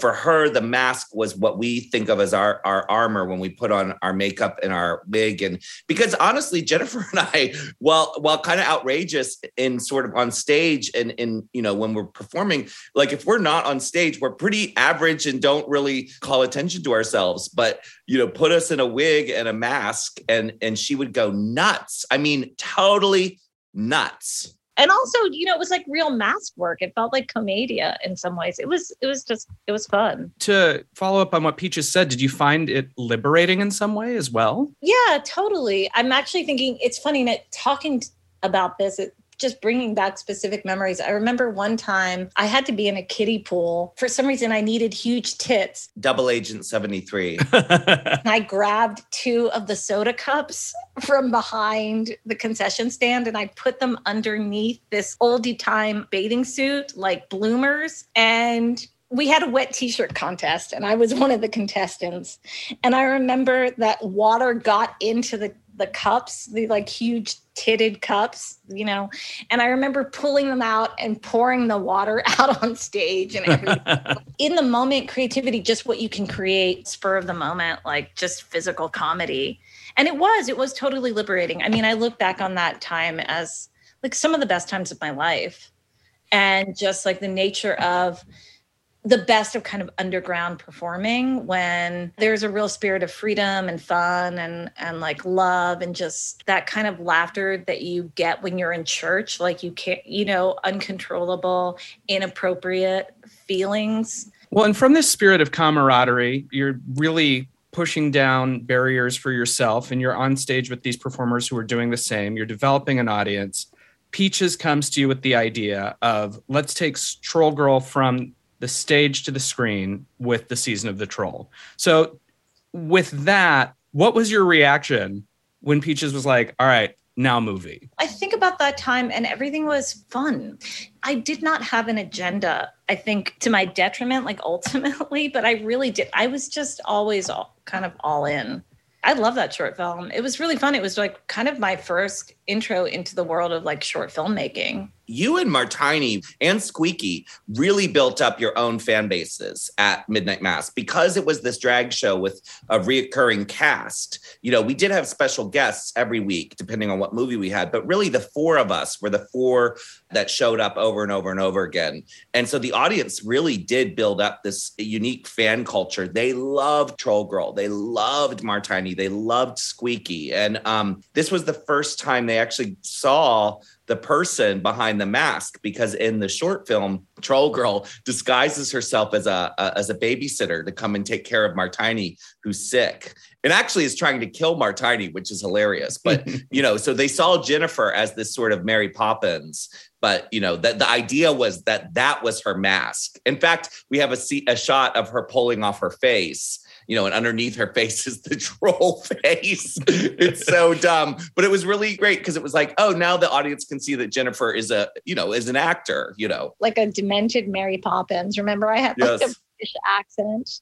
Yes. When we were shooting the part where I follow you into the theater, like, what if I put the knife into your, because at that point you still had birdseed boobs. Wait, that was your idea? Yeah. Mm-hmm. I gotta say, Jenny, I've been praising that gag for years. It's one of my favorite things. And I've never given her credit for it. Look, it was just incredibly fun and really funny and like sweet and clever. And like, it was great. You know, and the music and everything. What's interesting about Season of the Troll, as well as the other two films in that trilogy, Nightmare on Castro Street and Whatever Happened to Peaches Christ, as Peaches has said in the past, is these movies were curated for your local audience. You never really thought that they would go beyond that. Now, of course, they have, and people have embraced them. But then comes Grindhouse. It feels like a shift. This seems less about the Midnight Mass crowd and the local audience and looking towards something bigger.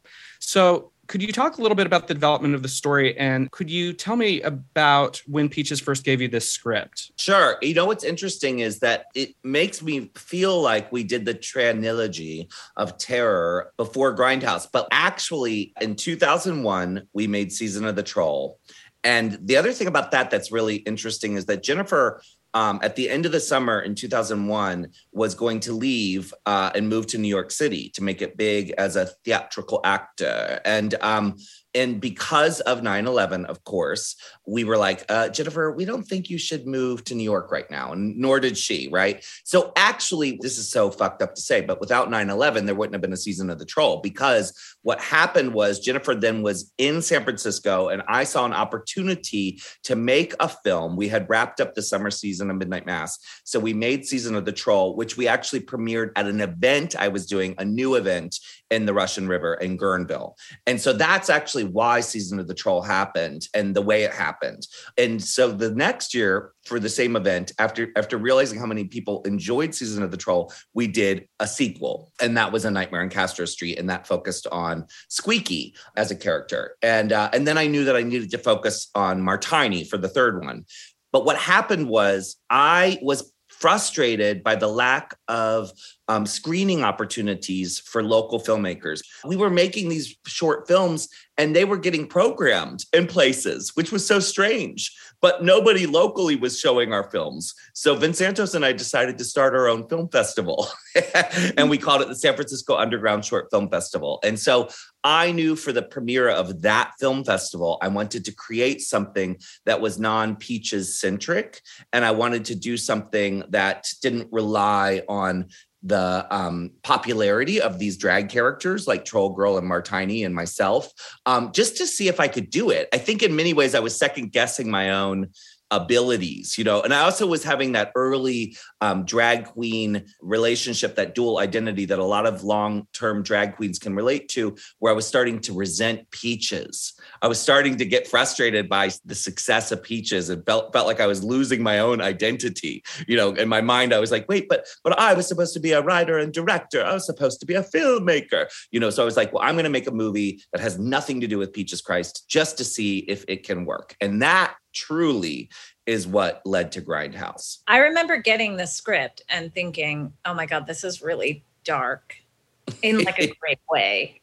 Has it been 20 years? It came out in 2003, so almost 20 years. Holy shit. Yeah. Just realizing that his name was Richard Hunter and the short version was Dick Hunter. I mean, it was hilarious. And also being very slap happy, but also the film, now thinking about how we touched a little bit about social media and everything, like in some ways the film seems really that short, specifically her relationship to the camera and blurring the line between real violence and fictional violence. Like in some ways the film seems really ahead of its time. Yeah. Like the kind of how we effectively record everything. Jennifer, maybe you didn't realize, but Dick Hunter was a inside wink at Timmy Spence, who of course plays your stepmother in that movie, because that was his character's name in Vegas in Space. Yeah. Oh, okay. So it was an intentional kind of a San Francisco little nod. So I can't unlike the bird seed, I can't take credit for it. The tone of Grindhouse, as you're saying, is decidedly darker than the trilogy, because it goes into a more horror space than, even though the other ones are horror and horror parody, in approaching this versus Troll Girl, you probably had to dig a lot deeper. And I'm wondering if you could speak a little bit to that thin line between horror and comedy, because the scene with you and Timmy is hilarious and terrifying all at once, where you kill her. She's going to sell the theater to Walmart, which is such a great, a nod to what was happening and things to come in terms of the Walmartification of our lives. But anyway. All that anxiety that's in the movie was coming from a real place, because Jennifer, myself, Martini, we all lived at the Bridge Theater. Yeah. It was really our home away from home. We didn't just do Midnight Mass there. I was running that theater. Martini and Jennifer worked at that theater. Corey worked at that theater. Everyone we loved worked at that theater. And we were literally just a cinema trash family. Yeah. And so I could see at that time, in the early aughts, theaters in San Francisco started to close left and right as these megaplexes were opening. The Metreon, the AMC 1000, there was this real anxiety. I think you can feel it in that film. And that's where the story came from, was like, what length should you go to in order to save these movie theaters from quote unquote Walmart? In addition to the thin line between comedy and horror, when preparing your performance, were you putting some of that real anxiety into it because you were living it? I had moved to New York, so I flew back to San Francisco to do it. Maybe it's embracing the total extremes that in some ways you start to touch parody. I think that was something that was so horrifying about Donald Trump, is that he was a parody come to life. And the best sort of horror parodies are they somehow get very close to capturing the real human being. Does that make any sense? Absolutely. I think I understand where you're going. And obviously my biggest inspiration as a filmmaker has always been John Waters. And I think John in particular has a brilliant way of showing what is so ugly about the world and so truly terrifying about the world, whether it's racism or sexism or homophobia. But he is always able to do it with this wicked sense of humor that I think really speaks to just queer culture in general. Just queerness in general is we are thick-skinned. We are warriors. So we can actually look at some of this material with a sense of humor. I think it's just stretching what is real just a little further than, right? It's blowing it up a little further than reality. And I think what's strange about right now is we're seeing a lot of parody come to life. I don't know. How do you make a parody of Donald Trump? I think when you do that kind of performance, the sort of horror comedy, the line between horror comedy, it's just taking what is really human and just stretching it a little further. Yeah. Peaches and I just talked about this on a recent episode where we so frequently in discussing John Waters look at his use of camp. But what really makes John Waters work is he's making fun of, air quotes, normalcy. Normal things are the things that he's really lampooning. And when normal becomes something like Donald Trump, becomes Walmart buying your theater, and we just accept that, therein is the horror. How do you make that funnier? I think it is harder. Yeah, I'm thinking about the Ming Stole characters, like the Taffy. Like they all have their origins in something very recognizable. Like even the overbearing mothers that Divine played, they're all like based in some kind of reality. They're just stretched. It's interesting, like the difference between those films and people who are kind of mining that same terrain, but for some reason their films are like, Michael Haneke is the only one I can think of because all those films are like horrific to me. I just feel bad for anyone who's listening to us talk about Michael Haneke, who's like, I need to see this Grindhouse film. And then they go and watch it. Oh my God. Which, by the way, it is included on the brand new special edition Blu-ray re-release that Severin's putting out. So if you want to see Grindhouse, where it all started, and see Jennifer play Deborah Tanise, you can get the Blu-ray, and that film is on the Blu-ray. I haven't seen it in like 20 years, I think. I haven't seen it in many, many years either. I definitely haven't seen it since All About Evil was first released. So it's been, probably 12 years since I've watched it. I watched it again recently, and obviously I wasn't involved in it, but it's really fun. And I did save a still frame of the wig that Peaches wears, because even as Dick Hunter, she still had to wear a wig. Yeah. And it's a choice. So the shorts included on this Blu-ray re-release of All About Evil, which of course, here's this short film that you're in that then gets developed into a feature film. Mm-hmm. What was it like watching that process? And just, knowing that you were there at the beginning, and then this movie goes on to become this cult classic. It's been really cool and it's slightly surreal. I have to say, just watching Joshua's like ascendancy or building like an empire has been really amazing. It's been it's been wonderful. Joshua has always been an incredible ensemble leader, like one of the most generous like team builders and artistic collaborators, just really kind of extraordinary in terms of like making everybody feel seen and like really making people want to join something. Like it's been really fun. It's wonderful to see somebody like kind of craft a dream into their lives. So I want to say very proud and like, oh, thank you. Going to shoot the film was really intimidating. It was like one of my first big film gigs. And it was like, oh my gosh, this is truly like a village of people who make this happen. Just the technical crew part of it. Jennifer's big scene in the movie is when Natasha's character, Deborah, in All About Evil, goes to the mental institution to basically lie and say that she's the aunt or the relative of the twins and get them out of the mental hospital. And the attendant, there's an office scene where Natasha's convincing someone of this, and it's played by Jennifer. So it was the two Deborahs sitting down, and there's, a scene between the two of them. And, that's not a small scene. Like it's a tough scene in many ways, because anyone in All About Evil who had to play straight against the ridiculousness of the evil family, the twins, Mr. Twiggs, Noah's character, Adrian, or Natasha's character, Deborah.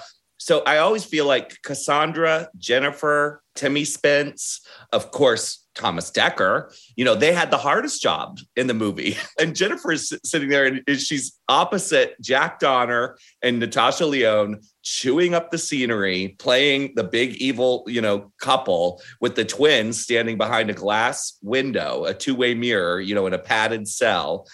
So Jennifer, you were amazing. You did a fantastic job. And it was no easy feat to come in and do that scene. I remember being really struck by both of them, and also by him, just like his career. And I remember being intimidated by her. By her.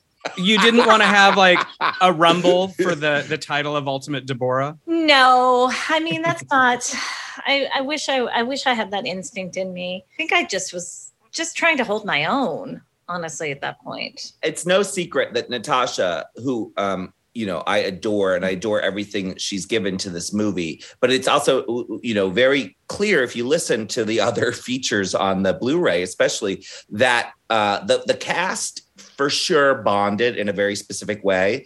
And that bond sort of orbited around Natasha. Natasha wasn't really part of that bond. I would say that Natasha and I bonded as director and actor, but that Natasha as Deborah and the person playing Deborah definitely was intimidating. Like not just to Jennifer, but to everyone.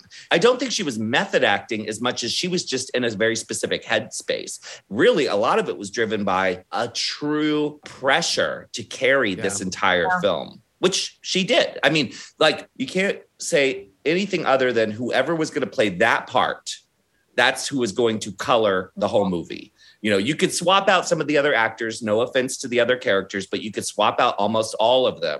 And they didn't necessarily have the power to change the entire course of the film. And Natasha totally understood that the weight of the film's success rested on her shoulders. And so there was an intensity to her every day on set, and you felt it. I didn't feel any Joan Crawford feelings of like, move over, Christina. So I just was, I was still a babe in the woods at that point. You know, I was still kind of finding my sea legs just in terms of learning how to film act. And there was a script supervisor, you know, and that was new because you have a stage manager in theater, but having somebody follow your lines and just sort of starting to acclimate to how a film set works, you know, all of that. I'm really grateful that, you know, I had that experience. And then the movie comes out, the movie goes on the road, and you get to bring Troll Girl back. It's all full circle. It's like very William Castle. I wish I'd been at the San Francisco premiere because that sounds like it was amazing. But this whole thing is really amazing that they're just reissuing this, and it's like kind of incredible. I'm going to ask you a variation of a question I ask a lot of our guests on the show, but this is way more entrenched because this is your life. So from the beginning, meeting Lil Peaches all those years ago, to playing the first version of Deborah Tanise, to being in that hospital room in All About Evil, to reviving Troll Girl on the road and everything in between, you've been on this amazing journey. How has your relationship with Midnight Mass and All About Evil changed or evolved over the years, if at all? Joshua just sent us these pictures of like old school Midnight Mass, and it was so like incredible to click through. It's funny. A lot of people, I think, have their coming of age like in college, I guess. And I feel like mine came when I moved to San Francisco. So it really holds a place of nostalgia, I guess, in the best sense, not like corrosive nostalgia, but like a really beautiful nostalgia in my life. And in some ways, I think of it as like a really great time in the landscape of the country. I mean, that sounds stupid, but it's like, it was like pre-internet, you know, it was that last gasp before the internet. We were just coming into that being part of our lives. So it's weird. I feel like we were both more performative and less performative. Again, this could be a function of my nostalgia, but I feel like the art we made and the way we hung out with each other, there was something really sincere about it in a way that I think of very fondly. If there were agendas, they weren't like broadcast in a certain way that they might be now. I think a lot about that in terms of just how I hope to relate to people. I really think of that as a very prized time. Even the function of movies. Like, I remember working at the Bridge Theater during the Blair Witch Project, and what a fucking phenomenon that was. And running into the theater with big, you know, plastic garbage bags and picking up puke and popcorn, and like how many people came to that and our experience in working it, or Shakespeare in Love. Just the function of movie theaters still in that time as a kind of like cultural touchstone, which I feel like in my life I've seen that sort of fade. Or it's become so niche oriented that we're not going to have a collective experience. So I really think of those years doing Midnight Mass, the performances, our group of friends, the Bridge, almost like my own indie movie. I love that. There was definitely a purity to it all that is hard to imagine these days, because as far as being performative goes, we only had to be performative when we were performing. And there wasn't this need to be performative every day in your life, on social media, on Facebook, on Instagram. Like, that didn't exist. And even the performances you did in the moment at a Midnight Mass, you couldn't imagine a world where anyone beyond who was in that room would ever experience what you were putting out there. So sometimes I think there was more freedom of anarchy, of punk rockness, of just wild expression, because it was just you and the 400 people in that room at 1 a.m., on a Saturday in a foggy San Francisco summer night. And that we can't really imagine anymore. I mean, even if you're doing the smallest storytelling event, you're always aware that someone could be videotaping you and that this could be used to cancel you at any moment, or whatever. You know what I mean? God, I would have been arrested. I would have been canceled. I would have been a lot of things had the world not been what it was back then. When we did our Short Bus episode, John Cameron Mitchell talked about how the movie is sort of set in a world that doesn't exist anymore. And what we're talking about here is very much similar in a different way. But you talk about your time at Midnight Mass and making these short films and performing on that stage as sort of your own indie movie in your mind. But you both also have the indie movie that represents that era, because what is Grindhouse? What is All About Evil, if not speaking to that communal place that we go, the anarchy of bringing people together, the misfits coming together? These movies are your story, basically. And I think that's truly, truly wonderful. Yeah. Well, that seems like the perfect way to wrap things up, Michael. I do think that, what we'll find with this episode is that we could probably talk for hours, because this time in our life was so special, I think, for all of us. We all really feel that. And I think we're touching on something that's like, oh, right, this is part of what made it special. Right. It was just ours. And that audience, which in the overall scheme of things was a very local audience, who really loved us. So yeah, but Jennifer, I love you. I can't thank you enough for coming on the Midnight Mass podcast. Tell us about anything you have coming up before you go. So I do a podcast every week called Halfway There, podcast about the new middle age, where we just talk about like what our new aches and pains are that week. And then we pontificate on like what's wrong with the world. So I really love it because I'm attracted to misery and articulating it in all its forms. No, I'm kidding. And then in September, I actually have a film showing at the UCLA Extension Film Festival. I've been taking screenwriting classes there. It'll show September 9th through 12th. That's kind of what I have going on in the immediate 3-month span. Well, everybody check those things out if you can. If you are able to go to the film festival, listen to this podcast every week. And also, I guess my last question, when will Troll Girl finally defeat Peaches Christ? Very, very soon. Never!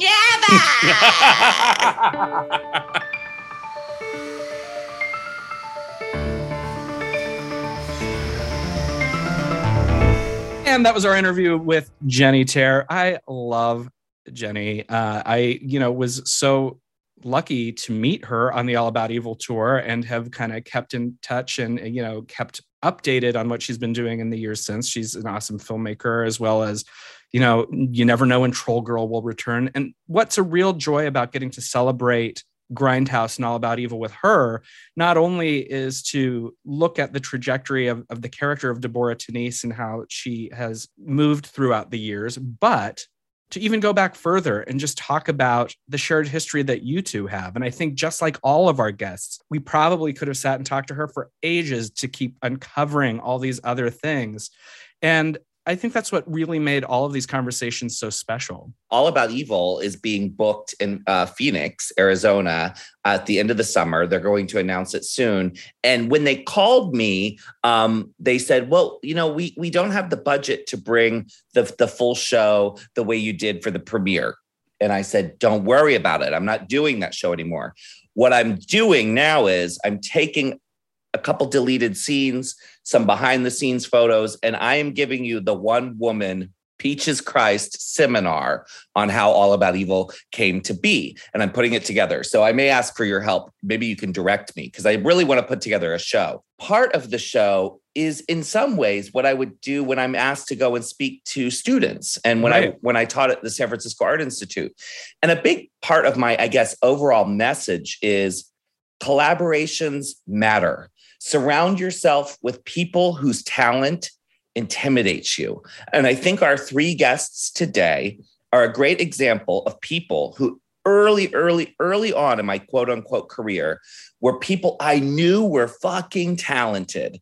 And I said, I want to be around these people. I want to work with these people. And not only did they work with me and we continued to work together, we continue decades later, literally decades, to be close friends and collaborators to this day. So for all the young people listening, surround yourself, hang out with the people that intimidate you, become a magnet for talent. You know, I find so often, especially in the drag world and the film world, that people actually push other people away because they think that the other talented people are going to affect the luster of their star. No.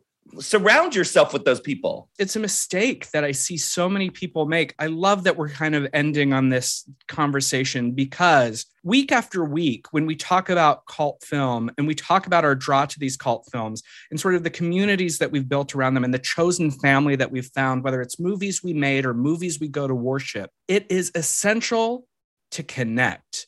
And you're right, as much as in drag as it is in the film industry, or even any brand of entertainment, I see these people who sort of autonomously think that they alone can raise their star. And that's just not the truth. And I have found in my own path as a creator that I much prefer collaborating with people than trying to do things on my own because we feed from each other's creative energy. We inspire each other. And the older I get, who the fuck cares about being the like solo whatever? That's not interesting to me.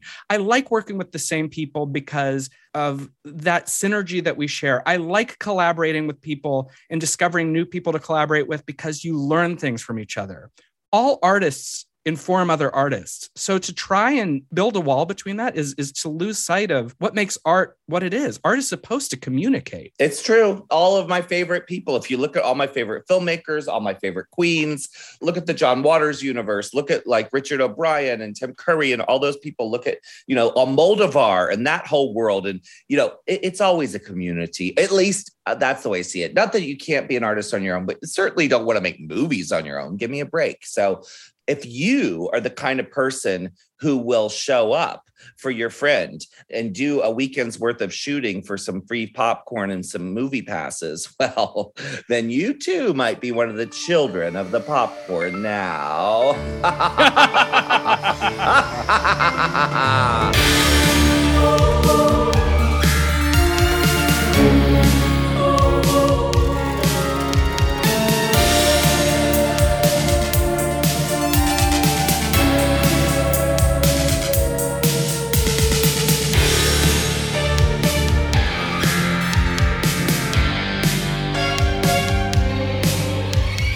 Midnight Mass is created and co-hosted by Peaches Christ and Michael Verratti. The series is produced by Joshua Grinnell, Michael Verratti, and Heather Dunham. The Midnight Mass score and theme music was composed by Andrew J. Sepperly. Midnight Mass is a Peaches Christ production.